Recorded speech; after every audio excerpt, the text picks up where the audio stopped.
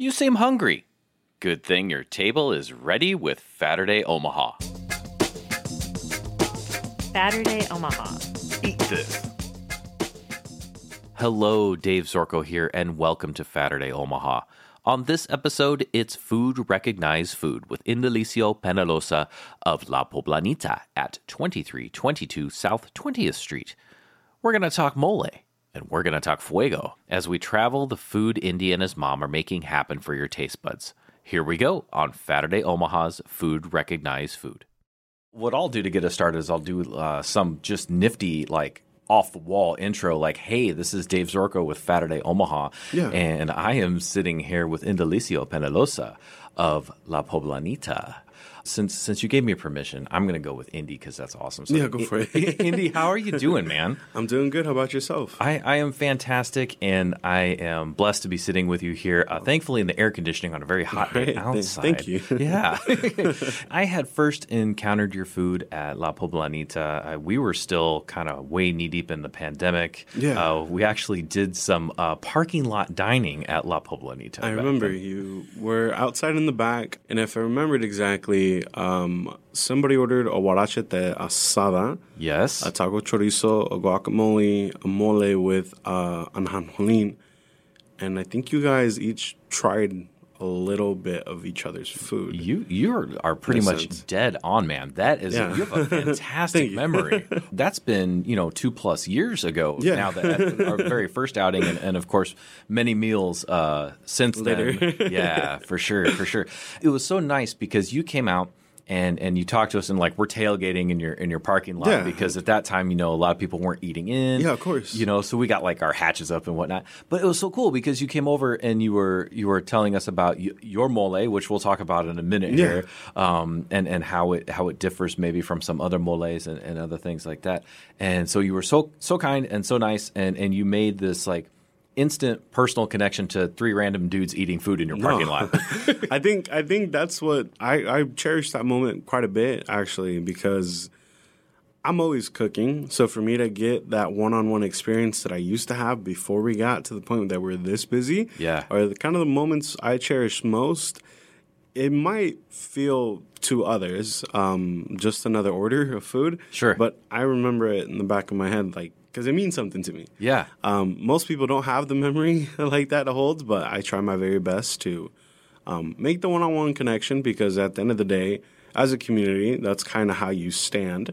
And especially if I'm able to impact your life based off of food, I can share smiles through bellies, which is probably the biggest plus in the world, because who doesn't like to be happy when they eat? Right. And those are moments that I think everybody cherishes every once in a while. So it's nice to reopen and then relive those as well. That's really cool. So, we'll talk about more of that later. But so La Poblanita, so how long have you guys been open? Almost 3 years in November. So 2 years, 3/4. Yeah, and right before the pandemic hit. So this is the way I put it to everybody. We were actually open on Thanksgiving Day. We opened half the day. Yeah. That was the only time we ever opened on Thanksgiving, but it's because we were so brand new. Yeah. We kind of wanted to test the waters.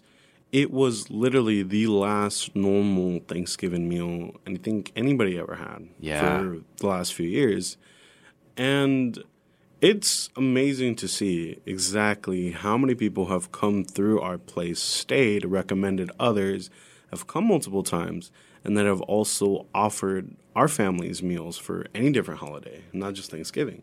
And precisely, what is the address of La Poblanita so people can find you? Because it's a small little spot. Yeah. So we are located on South 20th and Martha. La Poblanita Mexican Restaurant's current address is 2322 South 20th Street, Omaha, Nebraska, 68108. Ooh, I like the zip code read, and longtime listeners of the show will know that we place special emphasis. So that was a guest-provided zip code read. So very, very nicely done. Thank you. So what's happening at La Poblanita now? What's going on at the restaurant? So as of recently, my uncle had a restaurant not too far from ours. He actually went into retirement, so he shut down his place. Oh. He's renting it out to a business about the same size, except that business does not have an extended menu as the previous owners did. Okay. So they're a lot more simplicity. So tacos, tortas, quesadillas, all of their people have returned to our restaurant. And I say return because those are my mom's old customers from the early 2000s. And their kids are all grown up. And when they see my mother cooking, they're like, this is where you've been? Oh, my God, are you serious? And then they'll freak out because it's my mom. And they remember how basically she lifted up his restaurant. So all the flavors are now 2 times improved, if not 10 times more improved on here. So then our customers, it's no longer a few of these items and this and this and this. We're constantly selling out of things almost daily. Yeah. Because we make everything as fresh as we can. Sure. We laughed about it because we made ribs and green salsa on Sunday morning. Yeah. Sunday afternoon was sold out. Oh, my gosh. And I was like, I looked at her, she looked at me, and I was like, we made enough. She was like, yeah, I know. And I'm like, when I go to the stores, there's supply shortages. Right. And things like chicken went up crazy amounts of price. If everybody makes eggs, eggs are still high. They went low, and then they jacked back up high. Chicken also is pretty bad. Drumsticks and thighs are pretty bad. I heard almost like, I think it was like 14 or 17%. It was like a lot. It's bad. Yeah. It's really, really bad. Everything went up in price. So when I tell people, I'm like, it's not that I don't buy it. It's when it's available, it's not there. Right. And I can't buy it. So I have to go to 3-4 different stores with today's gas prices, which are still pretty high. Yeah, pretty high. And if I can call and I can ask for a manager and they can try to find someone that has whatever I need, they say they might have it. If I go there and they don't have it, I just wasted 30, 40 minutes of my day looking to go find it, and I can't find it. Right. So trying to tell that to our customers, it's a little difficult sometimes. For sure. And we'll get text at 3 or 4 in the morning. Hey, do you think you'll have mojarra fritas today? And I'm like, I'm sleeping. I'm sleeping. First of all, I'm sleeping. I'm sleeping. And I'll wake up in the middle of the night to get some water or something, and I'll respond. And they're like, oh, my gosh, you're up. And I was like, yeah, I guess. I was like, no, we don't have any. I can't tell you when because we have no idea. Right. You don't even know if you're going to wake up and have supply or exactly. whatever. Yeah. And trying to explain that to some people, they understand it. But it's just been one of those experiences like this past Saturday morning. Within the first hour that we opened on Saturday morning, with the new adjustment we have inside, we had a line out the door of 17 customers that are all families waiting to come inside to eat while watching other families eat. And I was like... Yeah, because how many tables you got in there? There's 8, 10 maybe? 7. Okay, I think we so have 7 I was close now. on the 8. Yeah, there's not a lot. It's a small tiny place. Yeah. And the way I always told everybody, I said, man, I've seen, and I grew up seeing it, you got places from like Discovery Channel, TLC, where they go to different food spots all over the world. Yeah. They're really, really small. There's places where you have to sit on the floor to eat. And I realized, I was like, I've never seen another Mexican restaurant in the state with that kind of popularity. Yeah. To where I will watch and wait till your family gets done eating so then my family has a chance to take your table to eat with my family and then wait. So it's great. It's crazy, but it's great. And it's just a blessing to have. That's awesome. Those kind of experiences. Hey, everyone. Are you enjoying the show so far? I hope so, because we're talking with Indalecio Penalosa of La Poblanita at 2322 South 20th Street, where you can get tacos, huaraches, and the deeply flavored chicken mole. There's more flavorful talk with myself and Indy to be had, so let's get back to the show. Well, and I wanted to back up a little bit just because talking to you so long ago and been in the restaurant numerous times, and so Mom's cooking with you, right? So what restaurant was she at prior? Because you said some people followed her essentially or inadvertently and were like, oh, that's where you are. So I believe it's in the early 2000s. My uncle opened up a restaurant on Park Avenue. She started working there from day one. It's my uncle's restaurant that was also owned with my aunt. It was called La Casita. Oh, okay. So my mom, when she migrated here from Puebla, Mexico, she was in Texas, Oklahoma, and California for quite a bit, and then she settled down in Nebraska, and eventually I was born here. Yeah. So when she was in California, she learned all of her seafood tricks. When she was in Texas and in Oklahoma, she learned kind of the steaks and marinades. So when those would transfer with her, she would kind of get an idea how she was learning. Yeah. Plus everything that she learned in Puebla, Mexico. So she would test. She would mix things. This is when ingredients didn't cost a thing. They were so cheap. Right. So for her to mess up or to mix up, instead of throwing it away, she could add on to whatever was failed and fix it. And correct it. Yeah, it's really weird because let's say if you mess up a tattoo, well, it's pretty obvious you messed up. But there's certain individuals that can fix it, Sure. even though it's permanent. Right. So that was my mom in the sense of food knowledge. Yeah. So when I would grow up, and I always loved my mom's food, and I always wondered, like, how does she cook at my uncle's restaurant? And it was a seasoning she had on her meat. Mm-hmm. And I remember I told myself, I'm like, you know what? I wonder if I can do that. Because one of my brothers was super big into architect. The other one was a business marketing manager. And then the other one was into mechanics. Okay. And I kind of was always the solo dolo artist. I always loved doing different things. Yeah. And the way I put it now is I used to paint pictures on a canvas, but now I paint them on a plate. Yeah, you do. And I pass them out. And so everything that was at that restaurant, those are all her recipes. Oh, nice. So Okay. when those customers back in the day used to say, Dueña, because they thought she was the owner, it's the lady owner in Spanish. Dueñita, ¿te puedo parar una coca? And then my mom was like, sure. My mom's favorite drink's a Coke. So every time they'd offer her like a bottle of Coke for cooking her food really well, Yeah. she'd always say, yeah, 'cause she's not going to say no because Right. she knows That's my her uncle favorite. charges her. Yeah. So my mom had gentlemen that would bring her flowers, chocolates, stuffed animals. They really loved my mom's food. And then my mom slowly just kind of disappeared from there. You know, it wasn't the best work environment. And for those that struggle in a toxic work environment, if you're able to leave, put yourself first in some of those situations. Yeah, and the restaurant industry is not always an easy place to be. It's not. If you can find yourself in a better situation, do yourself the favor. For anyone that's hearing this out, reason why I say it is because it's the honest truth. Most people struggle with some mental health. Sure. So why not put yourself in a better position in some cases? Yeah. If you can. So she did. And eventually she went to another little restaurant.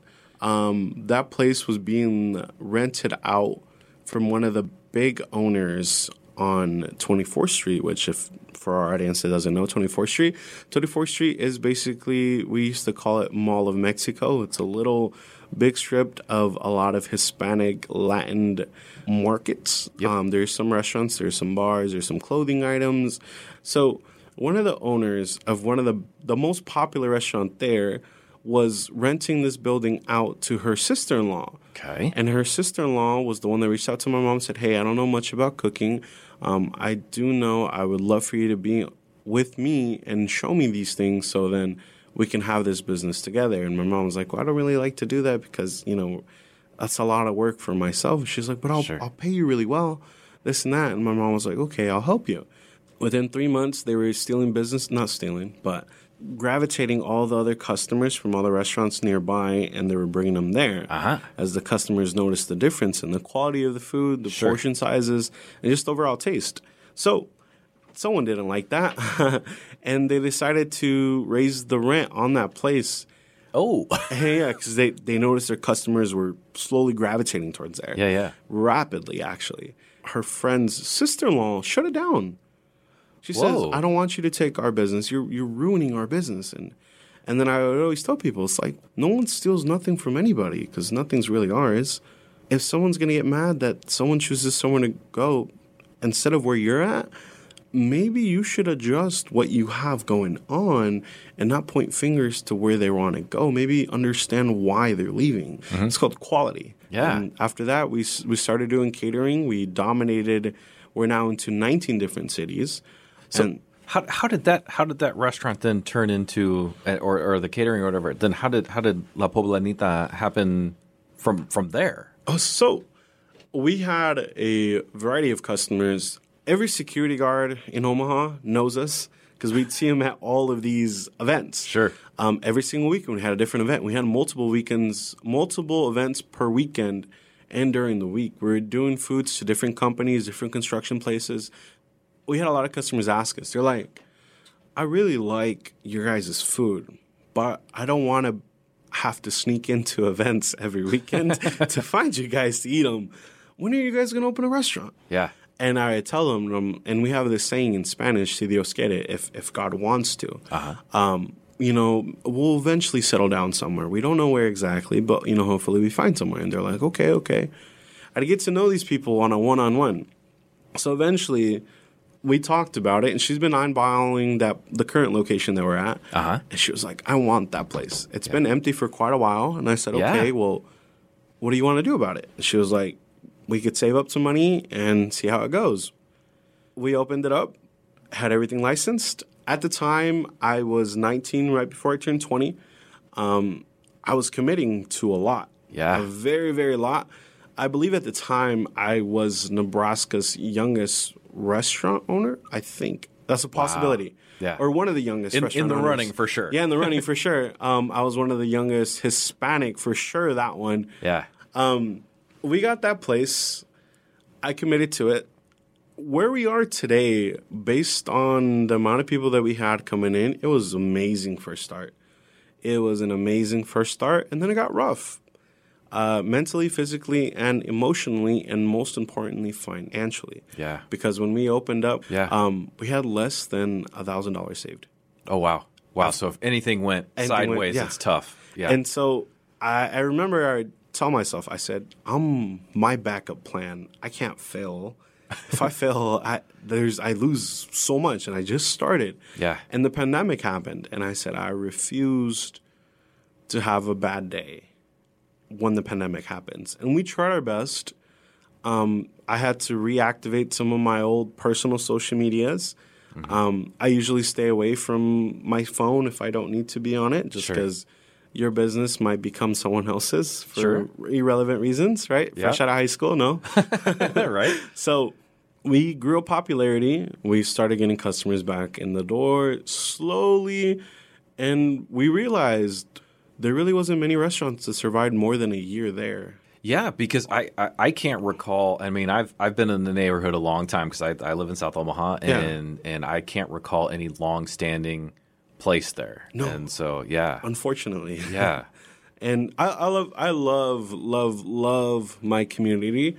I've gotten to the point where I know most of my neighbors by names. Nice. And they all come eat there almost daily. Sure. Not everybody has the same situation where cooking ability is a big thing for people. Yeah. If I can feed your kid for $8 because they're going to come eat a burrito, and you want to take a nap because you're tired from work, I'd rather you give your kid the $8 to come and eat. You take a rest and, take it easy. Even if you're hungry. We take care of everybody here, which is the nice thing to have. Yeah. Well, and you definitely took care of us on my first time in, and everything from the fuego tacos you have, and the hand smashed guacamole when it's there, and all those things is always delicious.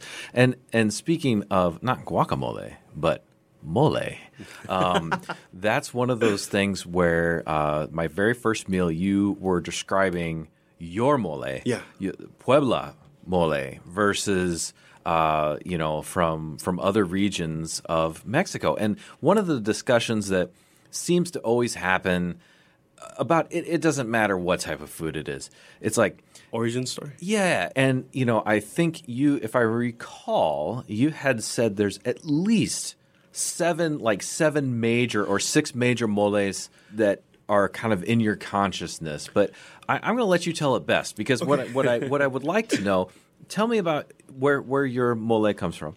And you were also telling me about the number of ingredients in your mole. It's a lot. It's like 20 plus or something crazy like that. 39. 30. Okay. So, all right. So I'm ready when you are. All right. So hit the audience with the mole. Tell me about it and its diversity, yours, and what all goes into it.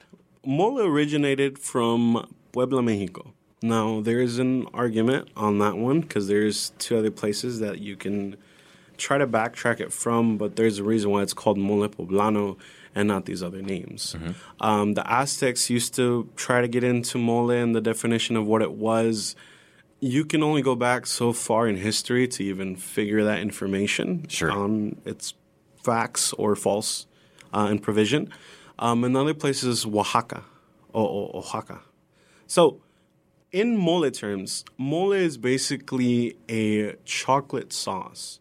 Traditionally, it was either paired with turkey or chicken. Right, because turkey's a very traditional meat. Yeah. Yes, so, in Mexico, yeah.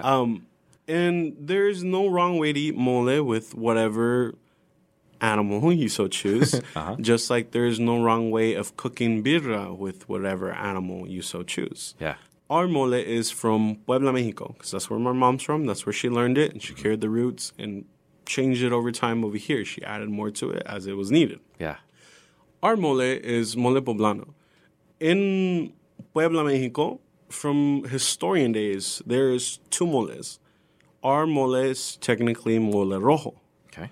There is also another mole called mole negro. The big difference, it's not, even though it says red mole, mole rojo, it's technically kind of a nice, smooth chocolate brown. It is. It's a little instead lighter of red. brown. Yeah, instead of an actual red. Yep. And then the other one's straight up just dark black. It's like getting a dark chocolate, Yeah. just kind of more dark Yeah. than that. In historian days, from what I remember, if you ate mole negro, you were significantly in a wealthier and richer family Okay. than the poor in a mole rojo. Okay. How my mother used to explain it to me, she told me that her mom told her a fairy tale of how it was back in the day, that there was I believe a king coming to town, and the nuns had to prepare a meal specially fit for the king, or the king would destroy everything there. And it has to be something new to him. Now, there's different stories on, it's like Jack and the Beanstalk kind of stories, so you never know what to believe. But my mom grew up on one where the nuns have to fix a meal. It was either for the king or the pope, and they had to throw in a bunch of ingredients in there. Out came out mole. When you get an idea of how many ingredients you have, you kind of think about it, you're like, wow. So for us, simplicity is the best. Now, even though we have 39 ingredients in there, and it takes time to make, I still think 39 beats 100 in most times, because there's places that do have over 100 plus. There's places that have over 75 plus or 50 plus ingredients. It's quite a bit. That's a lot anyway. Quite a bit. Yeah. From what I noticed from my years, no matter how the chicken is cooked, I prefer the chicken over the turkey. Because the chicken looks at the mole, and the mole looks at the chicken and says, I want to dance with you. So the mole dances with the chicken, no matter what form of chicken it is. It can be fried. It can be chicken in a tortilla fried, like a flauta, dipped in mole. Ooh. I've had it all. That sounds good. I've had it all because I'm able to make it all. Right. It does something with chicken that no other meat makes with mole. When we get to making the mole process, we have some ingredients straight from Mexico, and then we have some that are local. It takes about 39 ingredients and about approximately 38 hours to cook. Oof. Now, that does not mean we have the pan cooking for 38 hours. Sure. I mean, how long? I don't think Gotta most sleep people can. sometime. Yeah, gotta sleep sometime. So the biggest difference between our mole and everybody else's, we have a cooling process. Okay. If I cook all the vegetables and not vegetables, but all the ingredients and whatever else we're putting inside the mole, if you right away dump that or try to cook that, you're mixing too much heat, and you're, instead of letting the flavors evolve into each other, Yeah. you're literally dismantle and disintegrating them. Yeah. Most people don't know that. So Yeah, it's almost like a stew tastes better the following day. Exactly. Yeah. And it's like, how do you say it? I've seen so many people in like cooking shows and YouTube videos where they're trying to make it, and right away within that first hour, it's made. Instead, we let it sit. We let it get cold and we let it sit. Yeah. The next day is when we start the resting period of everything else. We blend it. Now all the ingredients have marinated and sat with each other. They all became best friends. They're like, hey, there's a party over there. You want to come with? Right. Yeah, man, let's go. So they all get blended. And then we make ours with chocolate as well. So chocolate is a big thing. Most people like to add spice. We don't necessarily feel like it needs it. Yeah, So- Your mole is actually pretty mild. I mean, it completely flavorful. The Oaxacan mole that I've encountered has a little more heat to it, typically. And I think what's so interesting is you look at your dish, and if you go way back on the Saturday social media, there's some pictures on there. But you look at that sauce, and somebody might be a little scared of it because it looks intense, right? Because Yeah. it's such a deep color. It's But don't be dark. scared. It's ready to shake hands with you. It's delicious. It's a nice coat, you know. Yeah. You want to say hi to the person in the nice coat at the party because you're like, well, where'd you get that? right, You know? right? Yeah. Yeah. So, the origin of mole, there's different regions that make different foods, but the originality is it started from our state in Mexico. Yeah. Now, such as Cinco de Mayo, which was a battle that was won from Puebla over France. When that battle was won, what do you think they were celebrating with? I hope it's mole. They were eating mole. They were eating mole. In big parties, big traditions, that's where it starts from. Yeah. So anybody that makes that has to find a way to make it exactly how it's made over there. Yeah. That's why it's a very rich and popular dish over here because you don't have any people that are from there over here that cook Right. like that. Is it time for a taco break? A mole moment? Well, there's messages ahead, so hang on to your fork, stay right where you are, and Saturday Omaha will be right back. Stay hungry. Welcome back to Saturday Omaha. Dave Zorko here, and on this episode, it's Food Recognize Food with Indelicio Penalosa of La Poblanita at 2322 South 20th Street. His restaurant offers delicious mole that we tried way back in March of 2021, as well as many other options. Now we get to talk with Indy about all things food, and we hope you enjoy our conversation. Yeah, and one of the things I really like, so I'm also a big fan of Indian food, and I like Indian food. It has, especially if you get a curry, it's very deeply flavored, a lot of spices and seasonings, and like you said, melded together in a stew. Mole, to me, has that same just Characteristic. oh my gosh, and it's such a satisfying thing to Yeah. eat because there's lots of care and like you said, all these ingredients that are involved, but they work so well together, and it's just this complex flavor that you can't get elsewhere. Exactly. Yeah, it's so good, so good. Are there any other dishes at La Poblanita besides the mole that are distinctly from Puebla? We've gotten asked why we don't make certain other foods. One of them is called semitas. Oh, I'm not familiar. And semitas is basically like a super XL torta, Ooh, cool. right? Okay, The reason why we don't make them is because we can't make them like how they make them over there. fair enough. That would be the heaviest plate we would sell. The biggest thing that nobody makes here, nobody in the Midwest, because I know because I've searched it up and I've seen it and I've tried, it's the bread. The bread Right, has that's to really be key, right? special bread. It has to be exactly Yeah. the special bread that they use over there.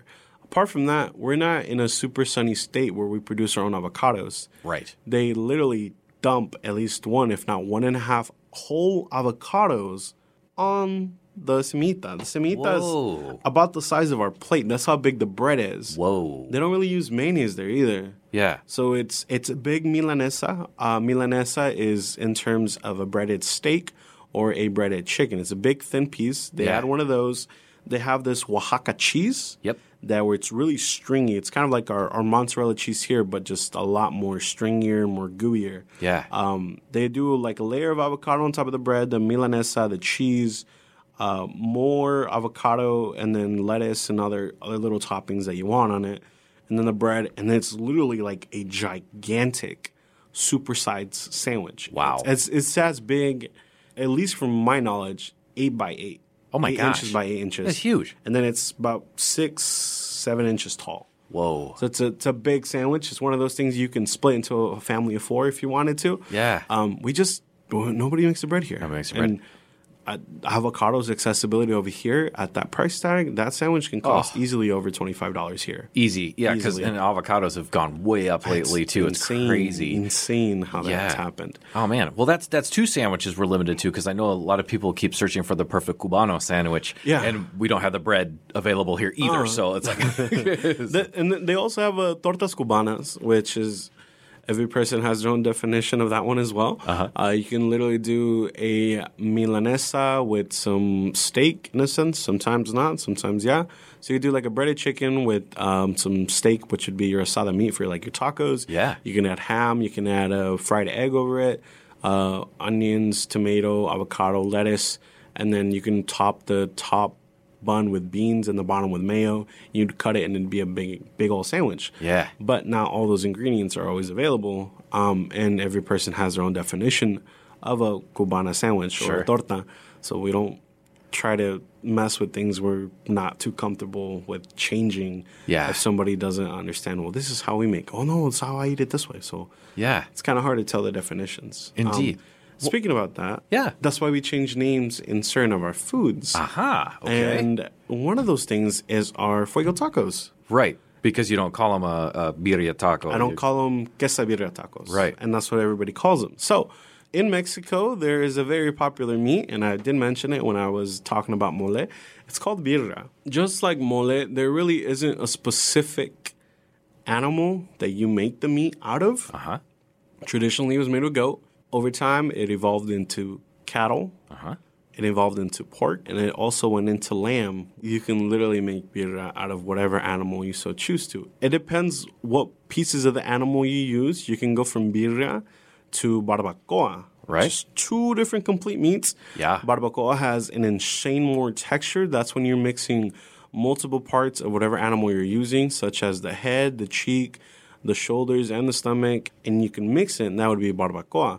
But if you're mostly just going at basically the shoulders, which for most cows are the chuck, that chuck is the birria. So that'd be your big difference. You have multiple pieces throughout the animal, which is your barbacoa, and then you have just that one piece that's the main piece for your birria meat. Everybody doesn't understand that sometimes. There's complaints and fights and, well, this is traditional and this is not. Right. Well, most people that argue about it are the ones that don't cook it. Right. Right. So every part in Mexico is very different. So your definition of birria might be different from their definition of birria, just because, well, some of the stuff over here, we don't have access to them like they do over there. They literally use every calcium off the animal. Yeah. I'm not kidding. There's people that eat bones because there's so much calcium in those bones. And it's hard to have people understand that when ways of life over here are very different than over there. Sure. And when I tell customers, we have birria tacos, which are birria meat, which made from cattle over here, and a tortilla, and onions and cilantro and a lime. That's a birria taco to us. Yeah. We're not doing anything fancy with the tortilla. It's literally just a tortilla cooked in oil. The other one is called a fuego taco. The reason why I called it fuego, as I was explaining to David, I do not use profanity in our restaurant.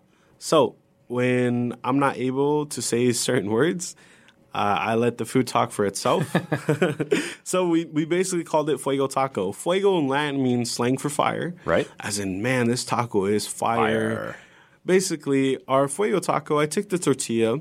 With the birria meat, you're basically cooking it in a stew. The stew part of it's called the consommé, which is the natural broth, the juice that's in there. I take some of the broth, I extract it, I add an enhanced sauce to it, which makes the broth, for the part that I'm about to use, to paint my tortillas a different color. So they'll come out kind of like a nice sunburst color. I'll grab my tortillas, I'll cook my tortillas, add a cheese onto it, add the meat onto it, onions and cilantro, and I'll close up the taco, put it to sleep, and then it goes right into bed, and the bed ends up being woken up by the hungry monster, which is our customers.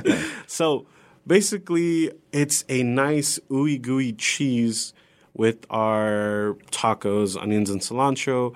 The consommé is made for dipping and drinking as a broth. I've seen people just dip it into there. I suggest you drink the actual consommé because it's so rich in flavor. Yeah. Now, at least one of the tacos, does not matter how many you order. I don't put a limit on how many you want to eat. I've seen someone knock down 12. Whoa. And they woke up like nothing happened.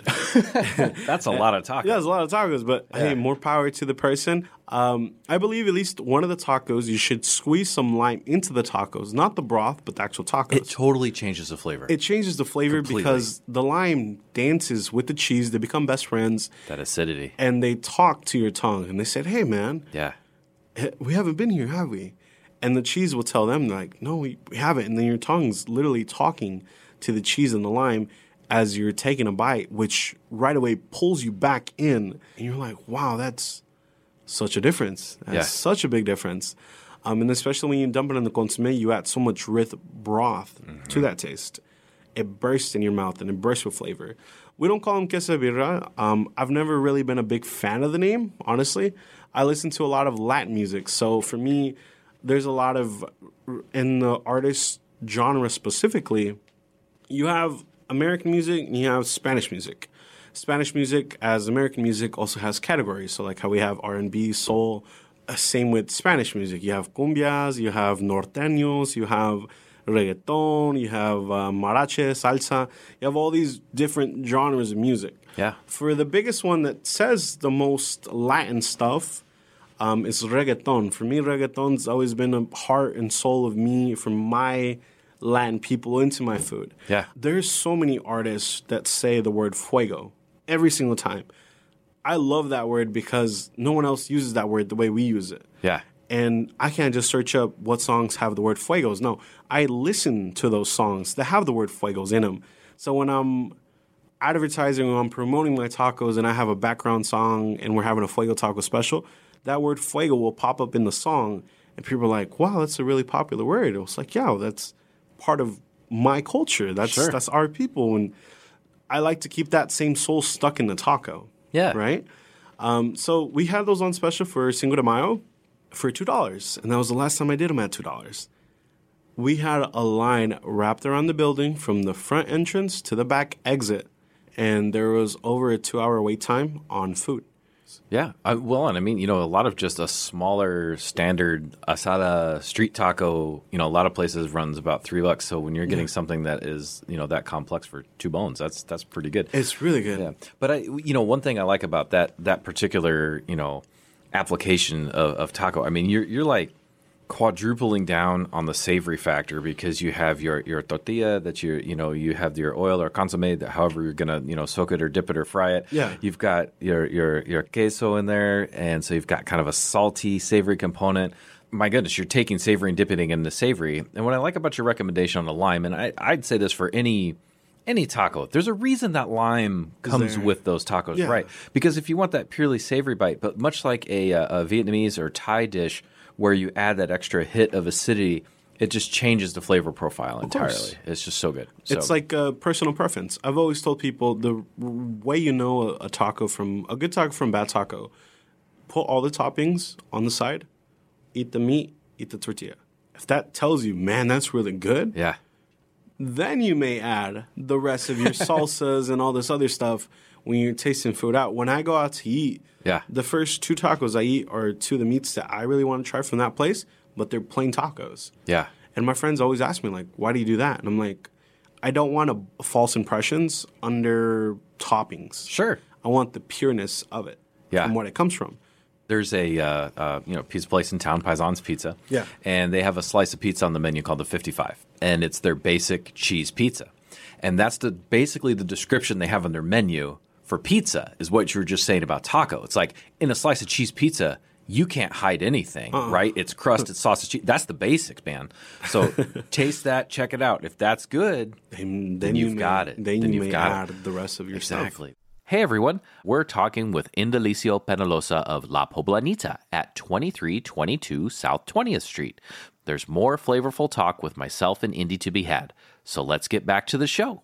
Well, speaking of places around Omaha, so okay, when you're not shopping for 30 plus ingredients for your mole and cooking at the restaurant, and even today you were so kind to come in on your day. I'm gonna use off in air quotes because I know you were busy, and I see you're wearing a chef shirt right now, so I know you're busy at the restaurant. So, but when you get a chance to get out and eat, are there any other places around Omaha for any type of cuisine that you like to? Do you like to go? Where might people like to go? Actually, yeah, I do. Depends on the day of the week. Also kind of depends on the time of day I actually get to go out to eat. Sure. We started closing earlier on Saturdays now because we have a catering commitment to make. Yeah. So depending on the time of day, some of my favorite spots are spots that I'm able to introduce others. Ooh, I like this. To the point where I feel comfortable enough that I don't need any special treatment to get there. Sure. I've been lucky and blessed enough to know so many owners, to get to know so many public people. Popularity is a big thing nowadays. I really like the places where if I don't go there, my friends are still going to get treated as great as I do. Sure. So I get special treatments at some places, but you and the individual. Anybody can go and have a nice experience. Exactly. Yeah. One of my favorite places, and they're cash only. Her name is Tere, and his name is Raul. They're the owners of Amigos Hot Dogs on 24th Street. Right on. So they have a little white truck on the 24th Street Mall, closer to La Rosa de Guadalupe. So it's right next to kind of a church. Yeah. Are they usually set up in kind of a Little parking plaza? lot? Yeah, a little Yeah. I've seen them. Yeah. So yeah. they do some bacon-wrapped hot dogs. Ooh. And they toast the bun, and they do a little bit of mayonnaise inside the bun. And it's what we call Hispanic hot dogs. And Yeah. some ketchup, pretty cheap. It's actually $3.50 a hot dog. Nice. I've been to other local places where they're charging $4 or $5 plus tax for Sure. a hot dog. Now, these guys do cash only, so there's no tax on their stuff. I can easily get 8 hot dogs, go with whoever I'm with, go enjoy, sit down downtown. We can go get an ice cream nearby, get something to drink, or we could just, have fun and kind of just enjoy the day. And Yeah. speaking about them, I was there yesterday and I bought hot dogs. I bought, 18 hot dogs for everybody at the restaurant. Nice. And they said hi to me, and they eat at the restaurant too. So they're amazing people. Another place I like to go to if I'm going with friends kind of later in the night is Fizzy's Fountains. I love Fizzy's. I really have never had a bad burger from there. I agree. Their burger Pretty is solid. fuego. Pretty solid. Yeah, pretty solid. For them, to me, it's nice to have that because I'm a double cheeseburger guy. I've never been a single cheeseburger guy. Even at the cookouts, I'm the guy that gets the double with the cheese. That's just always been me. When I'm able to get a nice egg on it and some bacon, and their fries are really good. Their burgers are really good, and they also have a chicken sandwich that no one else seems to match in terms of you pay what you get for. It's called the Rooster. Nice. I The haven't had it. Rooster is 2 chicken thighs fried, boneless. Chicken thighs holds a different flavor when it's boneless. Oh, yeah. It's really good. Yeah. And they put this nice little sauce on it, and it's in a bun. It's an amazing sandwich. Their stuff is really, really good. I like going there because they're down the street from us. Yeah. So real close. when I'm prepping late at night, I'm like, you know what, man, I'm hungry. I'm not trying to be at a fast food line waiting 30 minutes plus. I'd rather just go down the street and, go get some food from them. Yeah. Another place I like to go to. Yeah. There's a place out in West Omaha called Vincenzo's. Oh, sure. So I like Vincenzo's pizza, actually, more than their food. There's St. Louis style pizza out there. I like there's Sincelia pizza. Yeah. It's like a meat lover's version of their pizza. Yeah. It's really thin crust. I've always been a fan of their pizza. Their cheese is really simple. I like simple things, simpleness to that. Another place I like to go to is WD Cravings. Sure. Oh, yeah. So I like going. Yeah, Piero's place is really cool. Yeah. I like his setup. They have a really good chicken parmesan as well. Their noodles are very different. The way I explain to the noodles to my friends, it literally looks like an octopus. Yeah. Because they're so curled. I don't know how to explain it, but they're super curled. I was very, very blessed. Piero actually taught me how to make pasta. And, Really? and I say taught me because I have a lot to learn, but I was fortunate to have a one-on-one session with him and do some handmade pasta. Yeah, that's and cool. The love and care that he puts into those noodles is amazing. I You know. can taste it out there. Yeah, for sure. I like when he does his cheese wheel stuff. Oh, because yeah. He really gets into it. Yep. He's a lot farther for me to get to him than he is to get to us. Yeah, that's a 'Cause he- drive, man. That's quite a bit of a drive. Yeah. But I've managed to support him quite a bit of times, and he's managed to support us quite a bit of times. So That's great. It's very nice to have. I know I did bring up this one word. We were talking about fuego, right? Yep. So I said fuego's slang for land, which is fire. This word fuego is slang for fire, and it means spice. In a sense, because what people think is fire are like Takis, right? No, they're spicy. Yep. Well, our fuego tacos are not spicy. You can make them spicy by adding our salsa roja, which is our red sauce. And every single time I get asked, at least almost once a day, they'll say, "Hey, is your fuego taco, how spicy is it?" Because they hear the word fuego, automatically think spicy. Sure. I kept telling myself, I said, you know what? You guys asked for a spicy taco. Why don't I just make one? Right? Yeah. And the only thing I can say is I make a spicy taco. Nice. In a sense. The toppings on it are still up to play. The meat on it is still up to play. But I know due to demand, I feel like that might be an every once in a while taco because I know I can never keep up with it daily. So I know that might have to be like a once a month kind of taco. Sure. But it's something very new, very, very new. I would hope to at least sell them in pairs. So 2 tacos for a certain price instead of buying. You can't eat just one taco, man. Yeah, no. But see, that's the thing. With these, since they're a little bit bigger and they're with homemade tortillas, 2 is more than enough to share or to get one person full. Sure. Yeah. So, well, yeah, your chef creativity coming out there and creating something new. Very, that's very, awesome, man. very different. We have over 300 menu items that we haven't put out there, but we're leaving those out for now just because we're already having a little bit of trouble keeping up with what we got. We don't want to add too much into our plate where we can't control our quality. Sure. That makes sense because you got to have that good, consistent product. Otherwise, people aren't going to come back. It takes me 2 minutes to cook your food properly. It takes me 2 seconds to set it up properly. The first bite you take is with your eyes. When you look at our food, you're like, wow, that looks really good. Well, and you mentioned that consistency and stuff too. And you earlier in our talk here, you were talking about people that sort of followed your mom or found out she was cooking there and came to seek that food because they know that that's going to be something that they miss and that they like and that they enjoy. Well, and speaking of things long back before we kind of trail off towards the end of our discussion here too, but I just want to talk to you a little bit about food memories too. Some things that from way back that either meals, specific dishes, or experiences that really mean something to you. I mean, because, kind of either got the spark to you or, shoot, it could have just been a slice of pizza on the beach one day or a taco somebody made for you or the best steak you ever had. But what's a meal or food experience maybe that, that really means something to you? Recently, I went to Chicago and my taste buds, they have a strength now. It's really weird. I can eat something and my taste buds, instead of enjoying it, they slowly dissect. Oh, they start analyzing. Yeah, they start analyzing stuff, and it's like a data process. And I asked my girl best friend. I said, "What do you want to eat today?" She was like, "It doesn't matter." And I was like, "All right, cool." I saw an Italian place that caught my eye, and I had ordered a Wagyu beef New York strip. A5 is the highest tier in Wagyu. Yeah. Very expensive. Very, very expensive. I believe this one was sort of an 8.2. Now, this is the most recent experience that meant a lot to me because the actual chef came out. And he says, "How's your food?" I said, "Great." He said, "Our manager told me you're from Omaha." And I said, "Yeah." He said, "My family's from there too." And I was like, "Really?" So I'm like, "What are you doing over here?" He's like, "Well, I chase my dreams, man." I said, "Really?"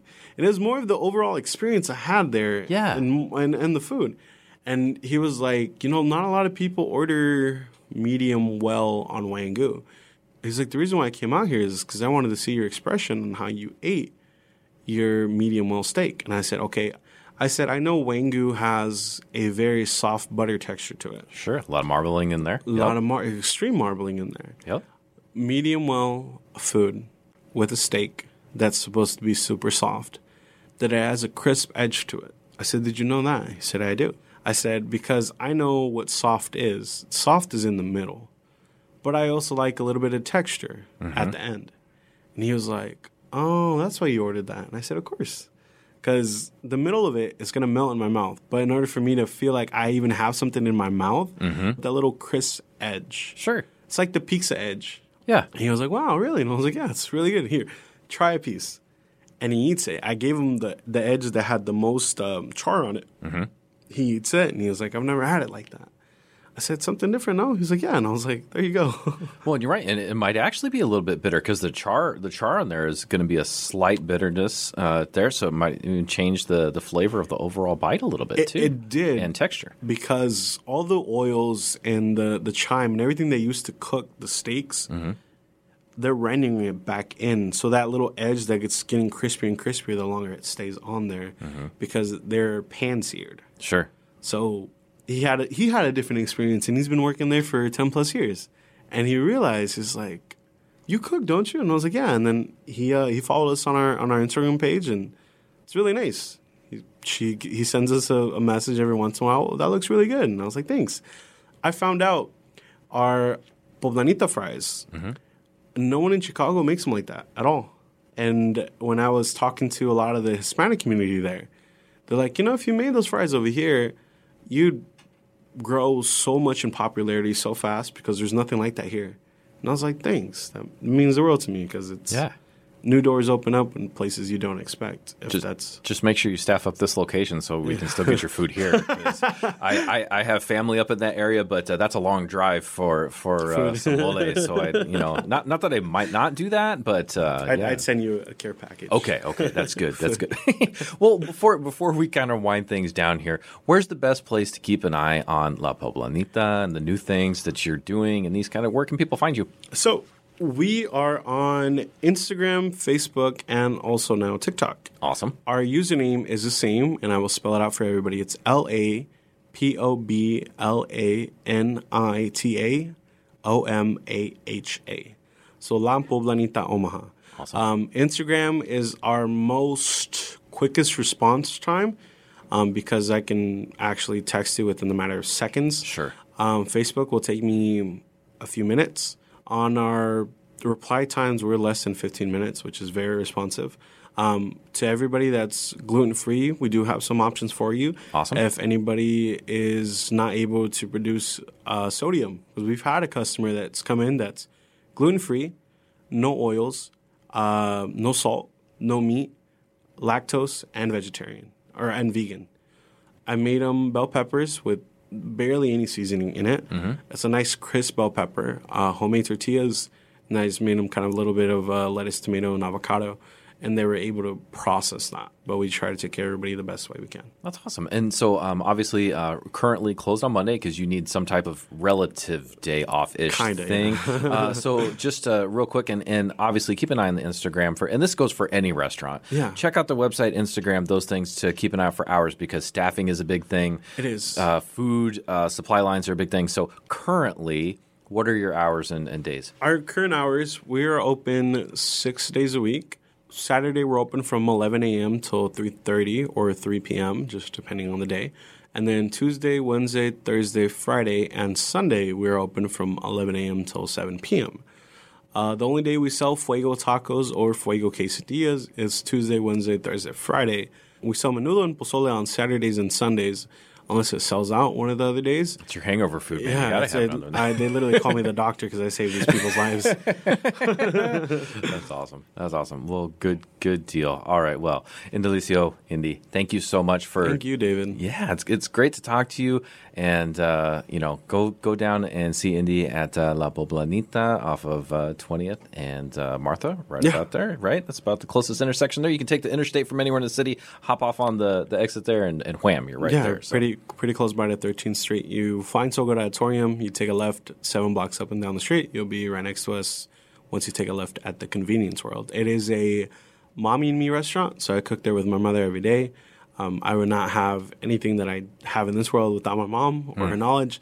So I'm very appreciative of her traditional passing on to anything that I can make into my own and also keep the tradition alive. Now, I know a lot of places are being commercialized. That's something I refuse to do just because that's not the way I think. I think if you do everything personal, you have connections like mine and yours.